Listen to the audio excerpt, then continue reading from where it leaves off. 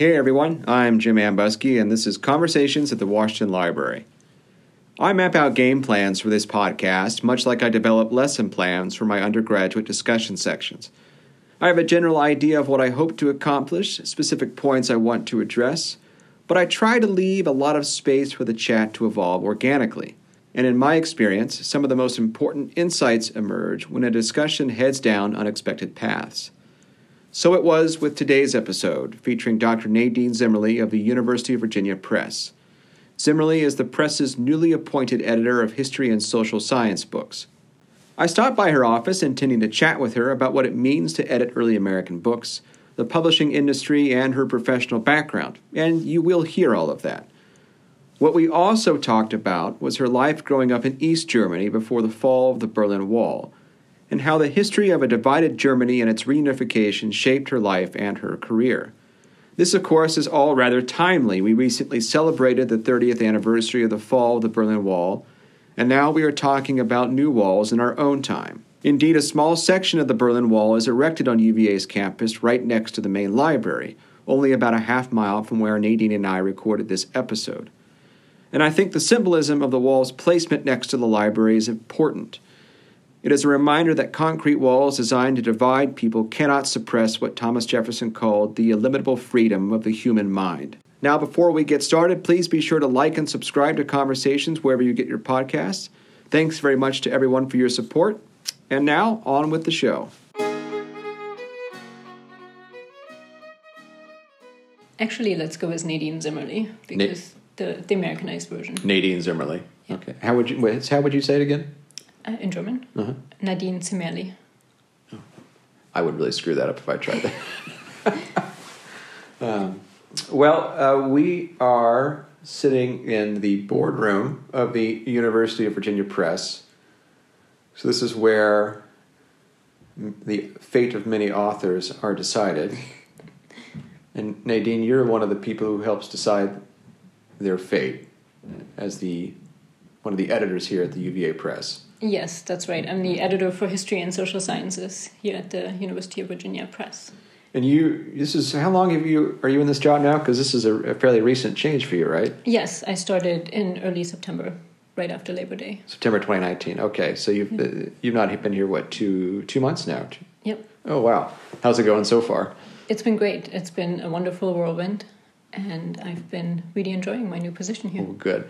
So I want to talk about how you came to UVA Press over the course of our chat today, but we thought, as we were talking before we hit the record button, we thought we might start with the fact that you are a native of Germany, and you grew up in East Germany before the fall of the Berlin Wall, and as we're celebrating the fall of the wall in recent days, I wondered if you wouldn't mind talking a little bit about what it was like to grow up in East Germany and sort of what the commemoration in the past few weeks has meant to you. Yeah, that would be lovely. I am from Leipzig, actually a cluster of villages around Leipzig, and I grew up in the dorms, actually, with my mom. She was getting her master's in history in the mid-1980s, and so I got an early taste for the historical profession that way. And growing up in the East as a child in the 1980s, I wasn't aware of the failure of the East German system, but I would quickly have become aware of the failure of the East German system had it endured. Mm-hmm. And so actually my childhood was quite nice because I entered school in 1988 and I was a young pioneer. And as a young pioneer, we were trained to care for the world and to do a lot of good. So, what is a pioneer? Can you unpack that a little bit? Yeah, it was the East German Youth Organization. Okay, it's the first level of basically entering the party. So you become a young pioneer in first grade, and for East Germans, you in fourth or fifth grade became a Thälmann pioneer in honor of Ernst Thälmann, a communist martyr who had been murdered by the Nazis in 1945. And after that, you would have become a member of the Free German Youth. And then from there, you would have become a member of the Socialist Unity Party. Oh, I see. The SED in German. And I only ever entered the first rung of that organizational structure. But my childhood was actually really bucolic. I grew up in the countryside. My dad's an agricultural engineer. My mom worked at the University of Leipzig in the admissions office, so she commuted into the big city, but we lived in the countryside because of my dad's work, and so I just remember a lot of times playing outside and going to school, being raised to do good for the world as part of these organizational structures. We did have school on Saturdays. That was less nice. Oh. So that stopped in 1989 and 1990 was unification. And I just remember unification as this tremendous moment of excitement and opportunity and upheaval, but I didn't quite understand it. Mm-hmm. What I do remember is I watched a children's program at my grandmother's house with my cousins, and there was almost like a CNN news ticker at the bottom of the screen, and it said that Erich Honecker, whose portrait had hung in every single school, every single public building, had been replaced by Egon Krenz. And I remember thinking that was momentous. Mm-hmm. So I knew enough to know that this change in leadership didn't happen quite often. And then shortly after all that had happened, I was awoken at 4 a.m. And my parents bundled me into our Trabant, and my grandparents were also there, and my aunt and uncle and my two cousins, we all trekked toward the Bavarian border.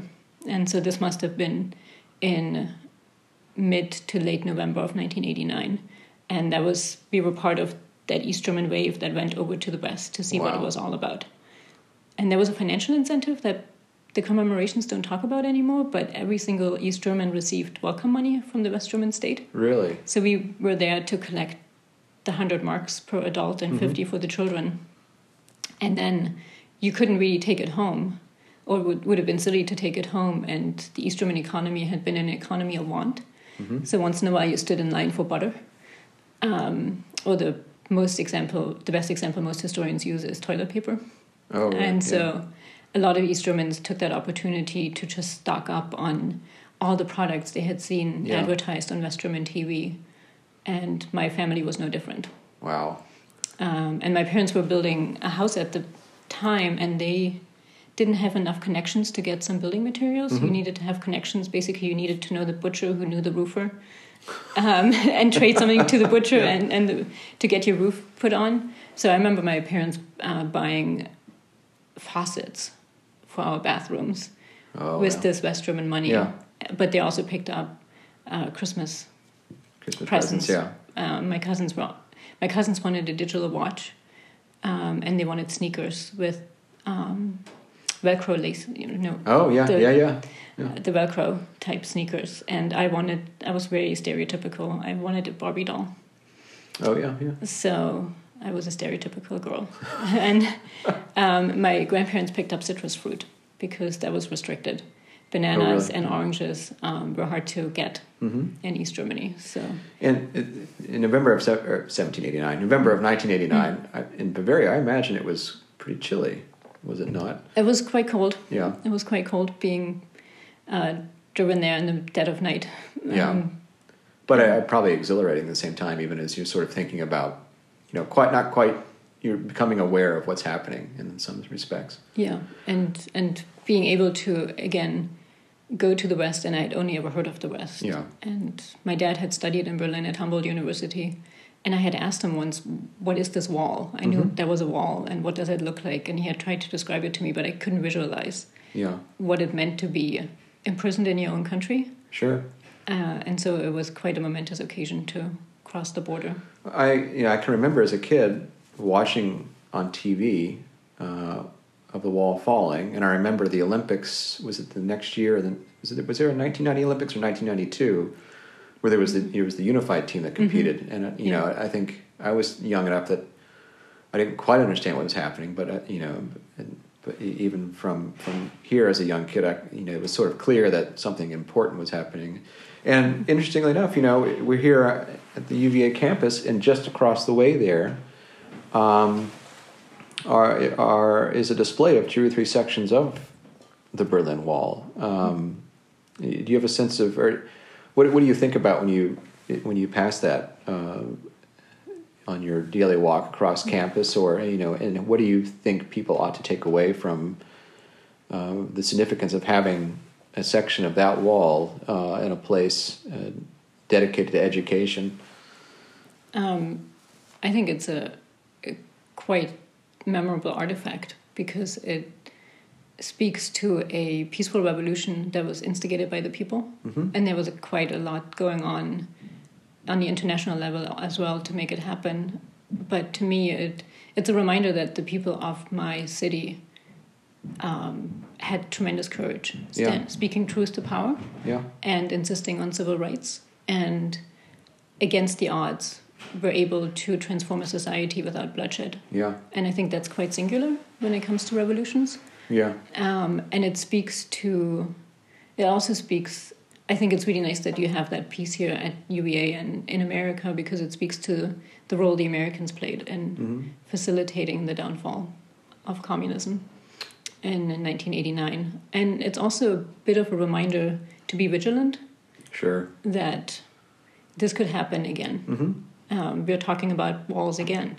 Sure. And so having this on a campus, I think, is a wonderful opportunity for faculty here to maybe take their students there and tell them about the significance of this artifact. Yeah. How it was erected in the 1960s, why it was erected in the 1960s, the thought process behind it.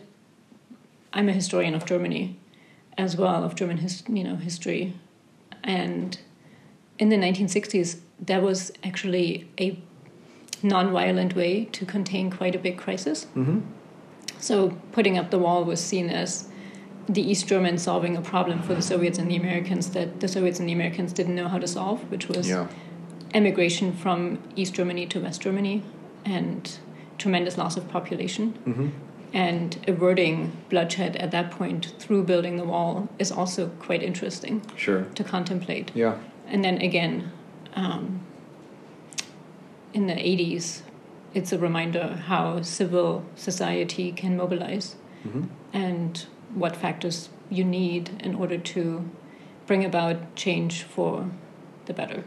Yeah, it's I think, as you rightly pointing out, it's literally a concrete example of history still being present, and a reminder that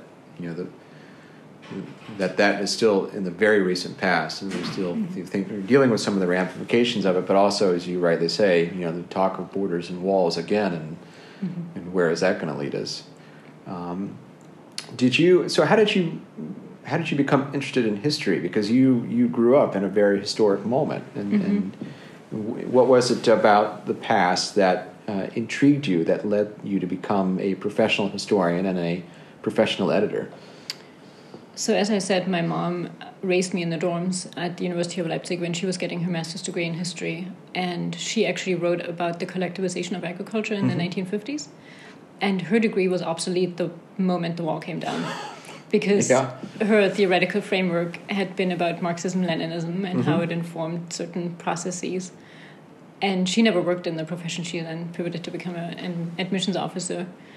But her interest in history sort of generated my own interest in history, and she had gotten her interest in history from her dad, my grandfather. And I just remember him having so much patience with me, answering my questions about history. And he had books from the 1890s still that he would show me, and show me maps and show me the old German Gothic writing, and just talk to me about history. And he was a voracious reader and sort of shared that love of the past with me through telling me about the books he was reading and also showing me these older volumes. And so when I was at Gymnasium, the equivalent of high school, I majored in history. At Gymnasium in Germany, you have to pick two major fields. Mine were history and English. And so I got the full treatment of historical subjects through choosing that major, and learned the critical thinking skills associated with doing historical work. Wow. And when I then transitioned into college, I also knew that history would be something I wanted to pursue more professionally. And what inspired me, aside from my grandfather's love for history, is just contemplating my great-grandmother's life. And that was part of my essay to apply to the University of Wisconsin at Madison to get a PhD in history. And I said, my great-grandmother was born in 1914. So she grew up under a monarchy.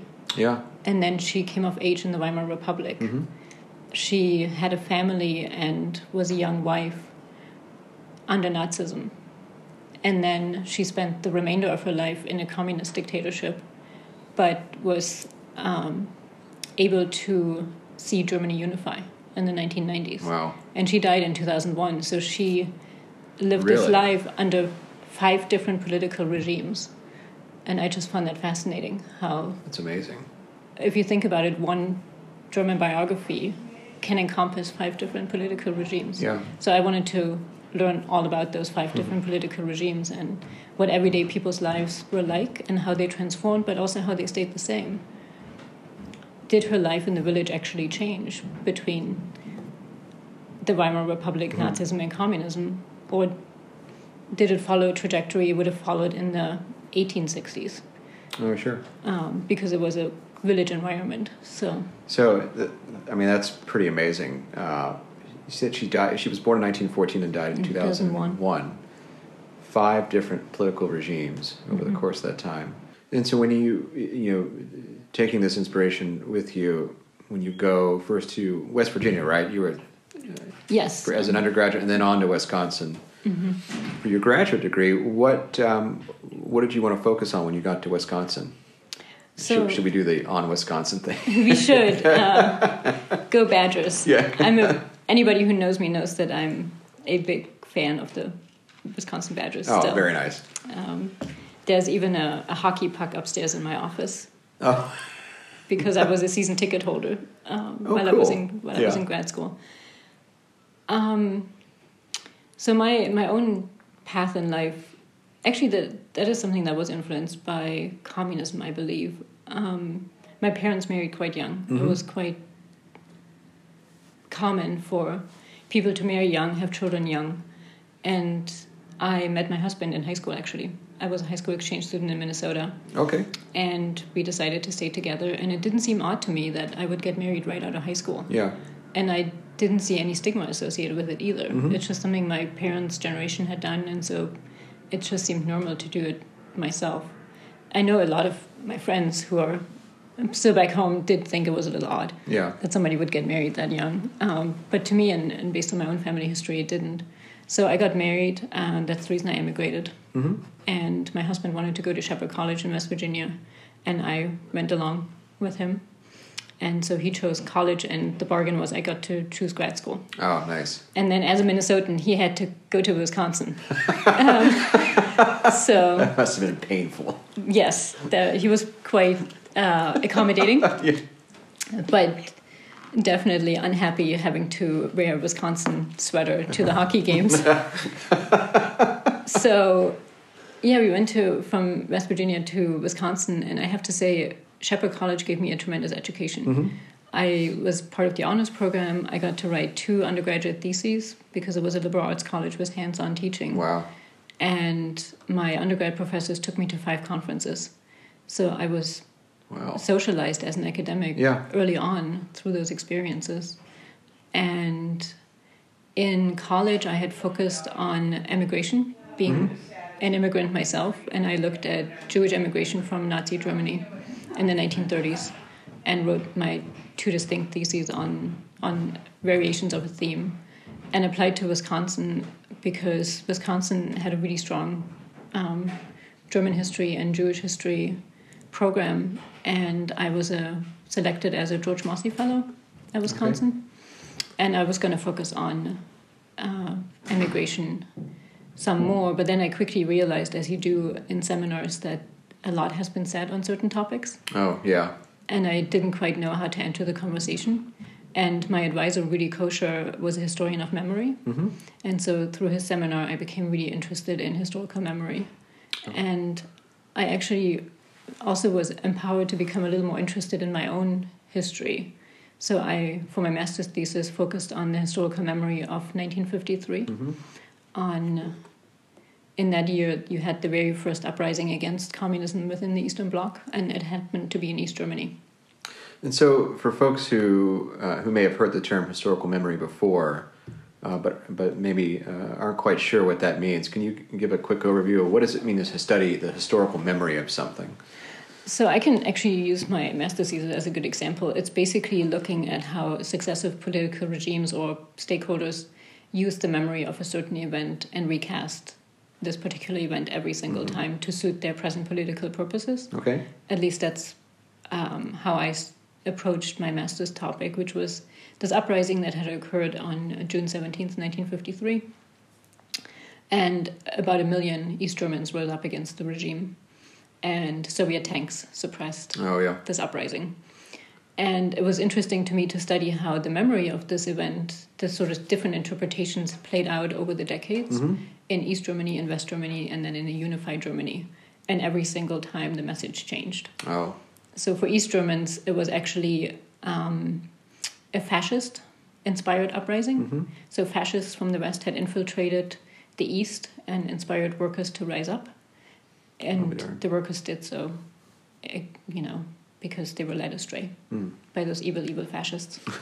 It had nothing to do with work quotas being raised on workers and dismal conditions in terms of housing and food supply and other issues that led to workers actually going on strike. It was the interlopers' fault.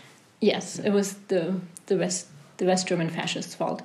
And in West Germany, it became this memory of the uprising was used to commemorate German unification to a degree. So the West Germans actually used June 17th, 1953 to every single year on June 17th remind themselves and the world that Germany was a divided country and ought to be unified. And that clearly the East Germans were oppressed and had risen up against their oppressors, and they wanted nothing more than to unify under the aegis of West Germany in a democratic fashion. And then in the unified period, once Germany was a country again, June 17th, 1953 was actually recast differently because now unity had happened, but on a different date. October 3rd, 1990 is when Germany unified. So then June 17th became a way to almost exonerate Germans for the crimes of Nazism to a degree. So it showed that Germans can be democratic and they can rise up against oppression. And so there was a linkage made between 1848, the revolutions of 1848, and this uprising in 1953, and then a unified Germany being a democratic stalwart. Wow. So it was basically a way for politicians then to say, well, Germans might have perpetrated genocide in the 1930s and 40s, but there's also a strand of the German national consciousness that has always been democratic. I see. And that came out in 1848, and that came out in 1953, and now we have it again in the unified Germany. Sure. So it's interesting to me how an event can be recast quite significantly and interpreted differently depending on the present political circumstances of a nation. And if you want to talk about the commemorations right now, there was a bit of a tempest in a teacup because the German foreign minister had, in early November, leading up to November 9th, when the wall actually came down, had written a speech, and it was published. It was an op-ed, actually, not a speech. And the op-ed was published in 26 European papers. And in this op-ed, the German foreign minister, Heiko Maas, thanked every single European actor for allowing Germany to unify again in 1990. But he left out the Americans. And he did it, I believe, because he used the commemorations of the fall of the wall to remind Europe that standing united is better than the European Union breaking up. Right. And so it was and he even reached out to the Russians by thanking Gorbachev and I'll be darned. the benign Soviet response in 1989. So it was to him a way to appeal to German sensibilities, but more so European sensibilities. Pan-Europeanism, a way to shore up the European Union commitments on any side you can imagine, especially thinking the British, thinking about what's going on right now. To say now we're talking about Brexit. That's a whole other podcast. But the Americans felt sidelined, and rightfully so. Mm-hmm. So then a bit of a Twitter feud erupted, I believe. And he then, a week later, made nice with the Americans. So there were commemorations in Leipzig, and the American representatives there were thanked profusely by the same minister. But it's just interesting to me to think about that op-ed and the function this op-ed was supposed to play, and how That's really fascinating. The events of 1989 are so malleable. Yeah. They can be recast in whichever way you want. Be bent to any kind of ideological or political narrative as someone sees fit in any given moment. Yeah. So that was my master's thesis, and I trained as a historian of memory, and then I quickly realized, actually, doing some fieldwork in Germany, that I am East German, and I am of a generation that older generations regarded with a little bit of trepidation. Okay. Because it was the third generation that asked questions of the Nazi generation. So then everybody thought the third generation East Germans would question our parents and grandparents about why they had propped up a dictatorship for as long as they had. And so I realized very quickly, with just some basic oral history training and having that in my mind, that I could not actually write a dissertation on East German topics, because I would not be able to get the same kind of responses from interview subjects as my American colleagues could. I see. So I had to think about my own situation now. A lot of ways it hit too close to home for both sides, or for all parties involved. So I dabbled in East German history only for my master's, and then went back in time. Yeah. And then as part of your graduate training, you kind of, was it early on that you decided, maybe I don't want to do a tenure track job, maybe I actually want to be an editor? I had actually decided that in high school. In high school? Okay. Yes. I was a type A student and an A student, both. They tend to go together. Double A. And so I only skipped high school once. I only skipped gymnasium once, and that is to go to the Leipzig Book Fair. To talk to publishers to see if I could get an internship. Oh, wow. I did not know what being a book editor meant. I just knew I wanted to do that. But it was very appealing early on in your life. It was very, very appealing. I had worked for the school paper, both as a writer and an editor, and I always found books fascinating. And after my exchange year, I had this sort of Americanized can-do attitude. So I just decided in 11th grade to go to the Leipzig Book Fair and talk to publishers and just say, hey, I'm here to provide free labor. Can I have an internship? And that being Germany, that didn't quite work out. In Germany, everything's very formalized. Even for unpaid internships, there's a formal application process. And they basically told me, go home, little girl. Oh, and that's nice. Try again once you've finished gymnasium. And you go through the process formally. But I already knew I was going to emigrate, so I didn't do that. But yeah, I tried to score an unpaid internship at the Leipzig Book Fair and was thwarted in my ambitions. So who turns down free labor? But I guess at the book fair they did. They did. And so it was always in the back of my mind that I wanted to be an editor of some sort. And in college, I was a history major with a journalism minor. And I worked for the school paper again, in both as a writer and as an editor. And then I applied to graduate school, and here I have to admit I was quite mercenary, or deliberate might be the nicer adjective. I kind of like the word mercenary. That sounds pretty good. And I realized if you go and get a master's in journalism, you have to pay the school. If you go and get a PhD in history, if you're lucky, the school pays you. The school pays you, yeah. And so I chose the route of getting the PhD in That's a much better history. deal, I think, financially. Anyway. Right. Yeah. Right. Plus, I was quite interested in becoming a trained historian as well. And so I was admitted to Wisconsin, and I started in the fall of 2004. And that fall, Jeremy Surrey, who was the Americanist, modern Americanist at the time at Wisconsin, invited his editor, Susan Ferber from Oxford University Press, to give a talk to grad students about how you turn your dissertation into a book. And Susan Ferber is a pretty big deal. Yes, she was wonderful, and she gave really good advice to all of us Some of us were really early on in the process, and some were finishing grad students. And I listened to her talk.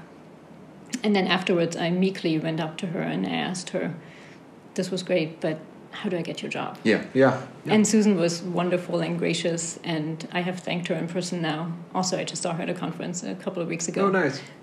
For giving me the best advice, which is go intern with your local university press and start from there. That's fantastic. Once more, I found myself seeking an unpaid internship. And this time, the University of Wisconsin Press folks were very nice, much nicer than the folks at the Leipzig Book Fair. And they said, sure, of course. They were happy to have you. Yeah, they were happy to have me, and I started as an unpaid acquisitions intern. And that was my first semester in grad school. So I've been in graduate school. I pursued 2 different career paths, and I always wanted the editorial one to work out, and I was also allowed to do that. Yeah, I mean that's really important, right? Because as I think we were talking about earlier today, off camera or off podcast, is that a lot of programs have the expectation that you will become a tenure track professor, or if you are not, then you are a complete failure. And thank you for wasting our time. But you very deliberately and very consciously early on decided, no, actually I want to be an editor. And you then put yourself in a position to pursue that career by asking for and receiving eventually unpaid internships at a university press. Yeah. And I'm sorry, go ahead. Well, and I was going to say, and that actually morphed into a paid project assistantship. Yeah. Because the acquisitions editor, Raphael Kadushin, was friends with the program director of the George L. Mosse program, John Todorici. And so John knew from Rafi that I was at the press and interested in editorial work, and he knew me as one of the Mosse Fellows. Yeah. And he said, if you have an interest in publishing and you're a Mosse Fellow, why don't you become my assistant and work on the George Mosse series in modern European cultural and intellectual history. And those books are translations from German or Italian published by University of Wisconsin Press in English. Oh, nice. And so then I was actually able to, through the history department, knowing somebody at the press, have this project assistantship on top of my stipend. Oh, that's even better. And that really facilitated my entry into University Press publishing, because through working on the Mosse series, I became familiar with every single department at a press, and I was able to shepherd projects at the press from the acquisition stage through to the marketing stage. So you saw it from the whole life of the book, yes. From the very beginnings of a book through actually seeing it on the bookshelves then. And then after you graduated, before you came here to the UVA Press, you spent the last several years in Williamsburg, Virginia, with the Omohundro Institute of Early American History and Culture on the editorial team there. And so you were a 20th century Europeanist stuck in early America. And what was that like? That was a fantastic apprenticeship in developmental editing. So what had happened is I was in Europe. Actually, as an American, I was an exchange American in Germany. I'm still very proud of myself for that. Well done. I had a day fellowship. I had been in the United States long enough to qualify. I had been quite honest on my application that I was from Germany, and I was going to use archives in Germany as well as the Czech Republic and in England. And they said, sure, come be an American in Germany. Yeah. And so I had just returned from my year abroad and saw the ad that the Omohundro Institute was looking for an assistant editor in the books program. And it was in Virginia, and my husband is an archivist, so he wanted to be on the East Coast. And so I decided to apply. And I made quite clear that I had press experience in my application. Sure. But that I was a modern Europeanist, but I had this interesting PhD minor. I had completed it under Ned Blackhawk in Native American history. So I was asking the editor of books at the time, Fredrika Teude, does that count? Yeah. So I am a modern Europeanist, but I have this somewhat slight, but still, there was some formal training in Native American history under Ned at Wisconsin, and she said she hired me. So she said yes, and I was delighted. You were off to the races from there. I was, and it felt like I did another set of comps at the Omohundro Institute, familiarizing myself with all the other aspects of what Karen Wolf now calls vast early America. Oh, lordy. And there's a lot of it there, too. There was a lot of it there. And I spent almost a decade at the Omohundro Institute in the books program and got this fantastic education in what animates early American history, the big questions of the field, all the different components of the field, and got to work on wonderful, wonderful books. What do you think have been the big questions that have animated early American history in the decade that you spent at the OI?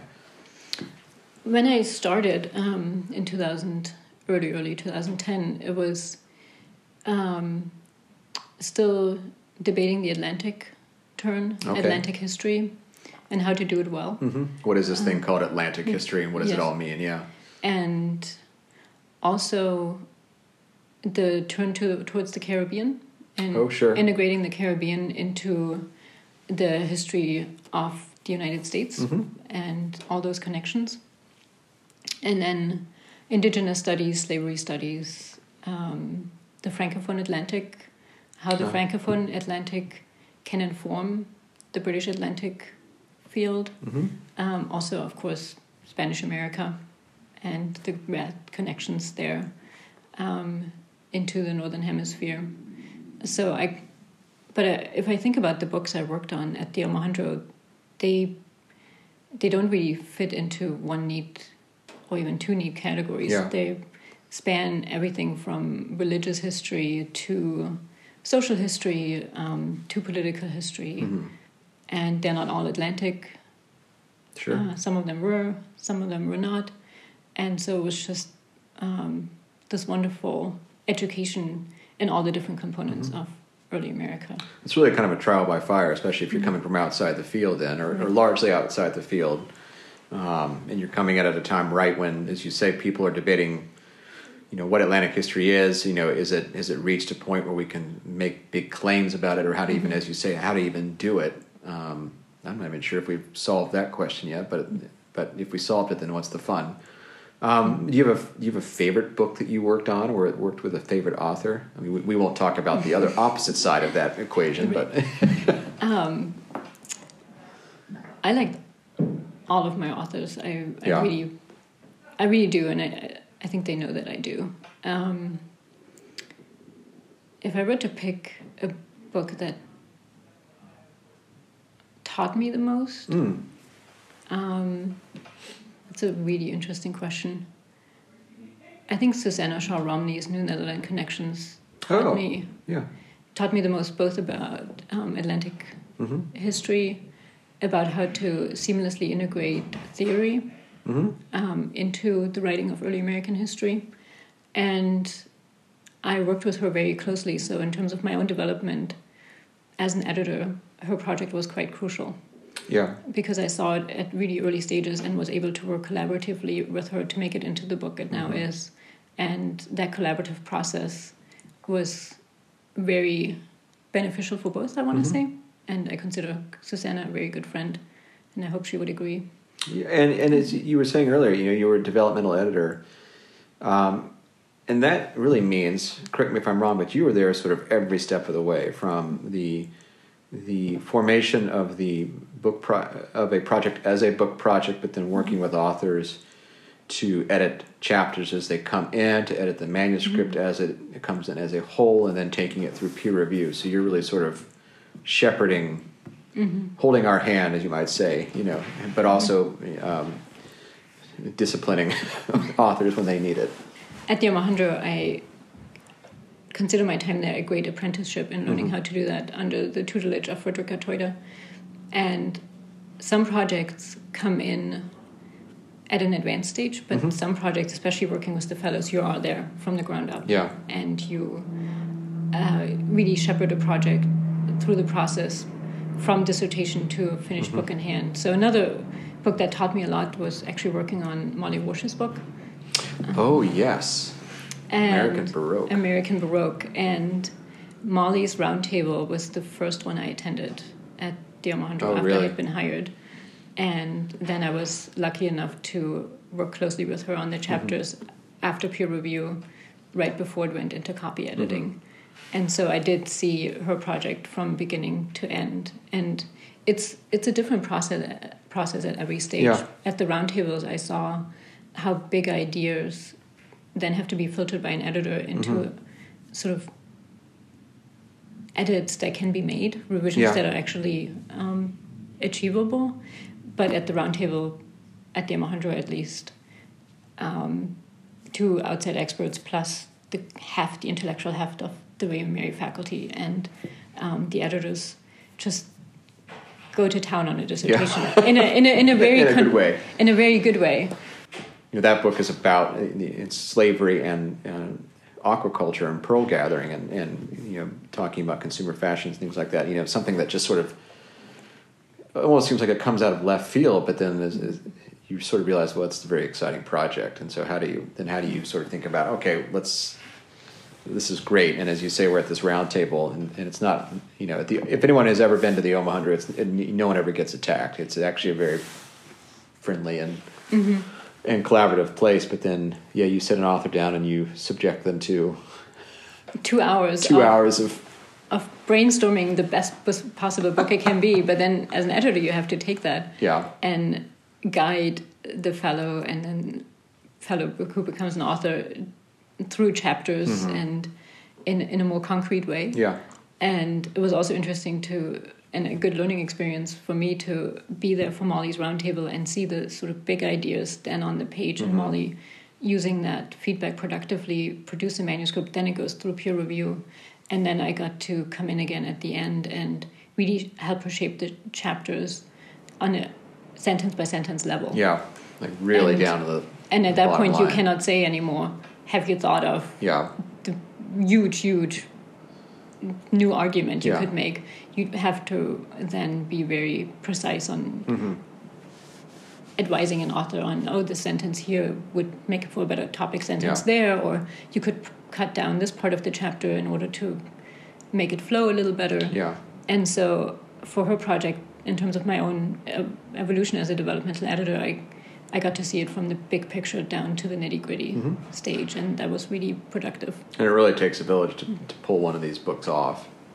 So now that you're at the UVA Press, what excites you? What do you see as the next few years looking like for you as the editor of History and Social Sciences? Is that correct? History and Social Sciences. So I'm delighted to be here. It feels almost like coming a little bit full circle. I started at a university press at Wisconsin, and now I'm back in a university press environment. And the Omohundro is very small in terms of the number of books it produces. Sure. And it's not quite, it's adjacent to, but not part of that same ecosystem. So I'm now delighted to be back and have a much bigger sandbox to play in. And have to say that I'm delighted to be back where I can do books on the 20th century, given my own training. Exactly. Come up for air now. Come up for air, but also use everything I've learned at the Omohundro Institute very productively here. And I have 2 wonderful series in early American history, and now I get to take history through the 19th into the 20th century and consider American history broadly. Yeah. And I'm very excited to do that. And then I'm also excited to learn an entire new field, political science. Oh, yeah. Especially. Yeah. So I said I started here after Labor Day, and I have been in Charlottesville from right after Labor Day, but my very first assignment as the new editor for History and Social Sciences was actually go to the APSA. The American Political Science, in D.C. in late August. And that was an interesting crash course in an entirely different field that I know little about.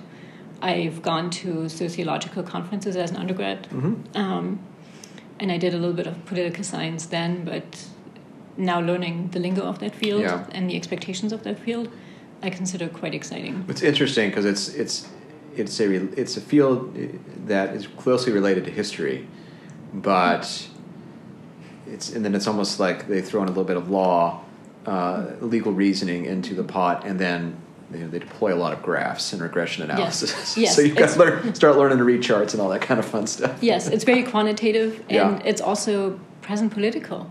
Very present, yeah. It has an energy behind it right now to explain the situation the U.S. finds itself in, but also across the globe. And so I think that's going to be tremendously important to publish really good books in the next couple of years that really highlight for the public what are the historical structures that now explain why we are where we are. And also some of those books can be a little more normative and prescribe changes. Yeah.